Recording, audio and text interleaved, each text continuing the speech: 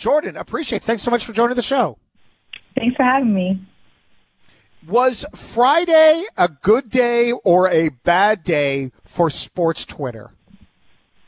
It was a monumental day for sports Twitter. It was good in the sense that, at least there was some hope for Toronto sports fans, Canadian sports fans, anyone who follows the Jays. But bad ultimately because we had our hopes risen up and just crashed within 24 hours. How angry should we all be at John Morosi? You know what?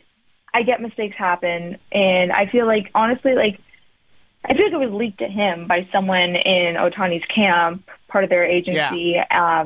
And so I get the anger towards him, and of course, obviously, I'm a little angry considering how many times it was said that Ohtani was, it was hinted that he was going to be coming here. There was Canadian flags tweeted out on Friday, it was imminent, and then on Friday is that he's en route to Toronto. There's a level of responsibility being an MLB reporter, especially someone who works with MLB Network so tightly within baseball. But yeah, I don't know. I have mixed feelings about it. I'm angry still, but I can get where maybe if he was led astray. Oh yeah, I am so curious about who gave him that information and was that just another ploy to get the Dodgers to give even more money to Shohei Ohtani? By the way, coming up today at 6:30 on Overdrive, I feel you're partially responsible for this. Not that you were reporting it, but, you're a big part of the social media story when it comes to all things Blue Jays, is Robert Herjavec, and I'm probably going to mispronounce his name, but Jordan, I mispronounced your name. Hell, I've mispronounced my own last name on air. But the guy who was on that private jet that we wondered if it was Shohei Ohtani, he's going to be joining Overdrive at 6:30. I imagine you're probably curious. Did they not have Wi-Fi? Why did they not know that everyone was paying attention to their jet? No, exactly. And a big thing with it is also the fact that I don't know if you've seen, but apparently he's under the same agency as Shohei Ohtani. So it's was this plotted out? Why did it take so long to find out that it wasn't Shohei? With Morosi saying that he's en route to Toronto, I feel it took a pretty big deal of time for other reporters to jump in and be no, he's not. He's in SoCal in his house. It just took so long, I feel for that news to come out. So yeah, I'm interested to know what Robert, I don't know how to say his last name honestly either. Good, because neither do I. But a name we can say is Cody Bellinger.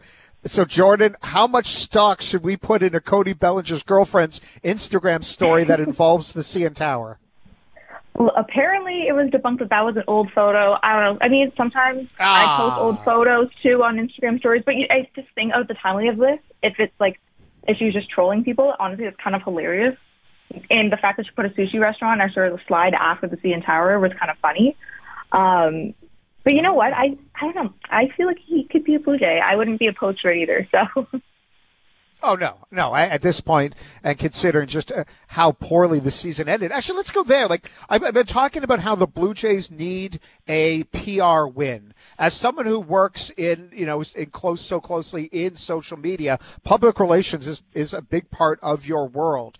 Considering the end of the season, the Jose Barrios taking him out, no one taking responsibility for it. Now looking like Matt Chapman's gone, and don't get Shohei Ohtani. The team's never won a playoff game with Vlad and Bo Bichette. How badly does this Blue Jays and also the stories of ticket prices are going to go up. How badly does this organization need a PR win? Very badly. And like you said, even how last year ended, people even wanted front office changes and stuff like that happening. They wanted to see change. And the fact that the front office and Ross Atkins were all in to go for Shohei Ohtani, and they were rumored to be rumored to grab Juan Soto, I feel just even knowing that they were kind of in on that and were willing to do that for the team, I feel that definitely takes the weight off of last year. Obviously, we didn't get them. And I think a big thing that I've been even seeing on Twitter as well is that people wouldn't be happy with Bellinger. They're not happy with the options out there, but no one's going to be Shohei Ohtani. So it's yes, we were so close, but now we just kind of got to continue forward. And I think there's some good options out there to grab with free agency. Yeah, definitely need to do some big stuff to kind of win back the fans a little, I think. Yeah, and then just from an offensive point of view, they need another bat to help protect Vlad. And I wonder, Jordan, what was Friday like for you personally? Like I saw, and I bring this up because I retweeted that Robert Herjavec from Dragon's Den and Shark Tank, he's going to be on Overdrive at 6:30. Immediately someone tweeted at me, "Can't believe you're having this piece of bleep on the show." And I'm like, well, it's not my show. Blame that producer. Yeah, it's his fault. Actually, I can't wait to hear that interview.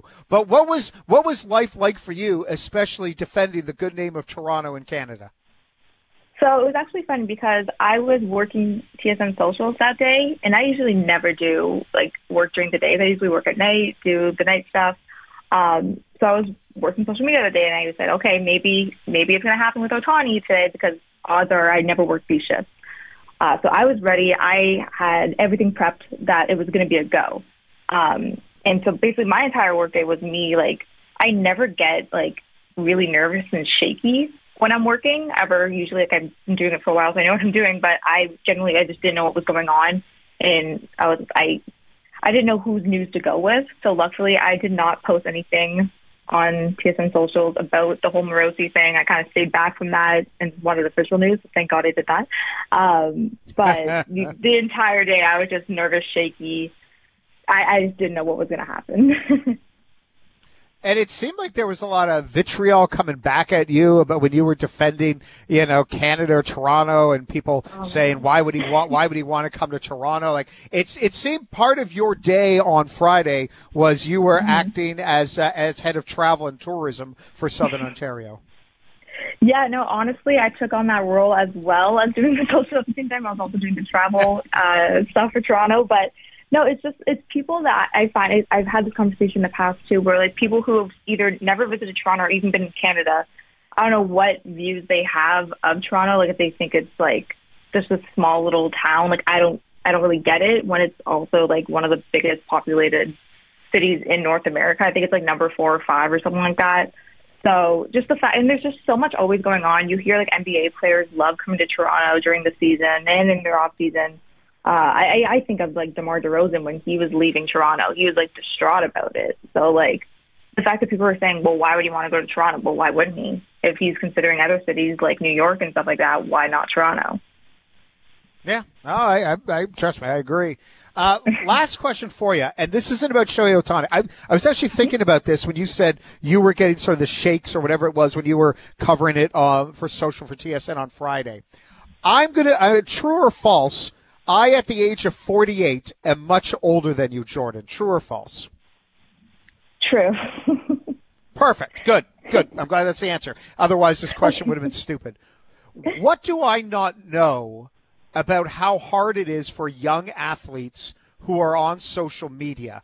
Because, when things are going bad for, like, the Maple Leafs, you hear, Mitch Marner or other players going, yeah, I've deactivated all my social media. I'm someone who grew up in my 20s. There was no social media. It was never part of my life. It really wasn't part of my life until my early 30s. But so I never grew up with it, and I'm not a 26-year-old, 25-year-old star in a major market. How hard can that be for a young athlete dealing with social media? Oh, incredibly hard. I cannot even imagine the stuff, like the flack that they get, even like just on Twitter with mentions or like mentions on Instagram where they have to like close their like comment section off or like anything like that. I think of personally like with like Alek Manoah, like I know the comments that were said about him, especially from other like teams across the league, like the comments that fans would make about like how he looks and stuff like that, or like Kirk or Vlad even gets the slack. I see that quite a bit, unfortunately. So I could not even imagine being an athlete and getting all of this kind of hate. Like as, I'm a woman in sport. I don't near get what they get at all. And luckily, I'm very grateful I actually don't get too much slack, at least on my end. But even when I do get slack, I remember like a comment will rattle me for like 2 days on end. So like I just could not imagine being a professional athlete having to also live in the life of social media. Yeah, it's, you know what? I want to save that for another day. Like, when there's like slow Wednesdays, that's what I'd love to get you back on and just go more on a deeper dive on this, just on the impact. Because I think people my age and older don't realize the real world impact that social media can have on athletes and on people. But we'll save that for another day. And yes, just like you, very sad. There's no Shohei Ohtani. We'll always have 5:12 p.m. Eastern on Friday. We'll always have those moments. Yes, exactly. Hey, Jordan, appreciate it. Thanks so much for joining the show today. Thanks for having me.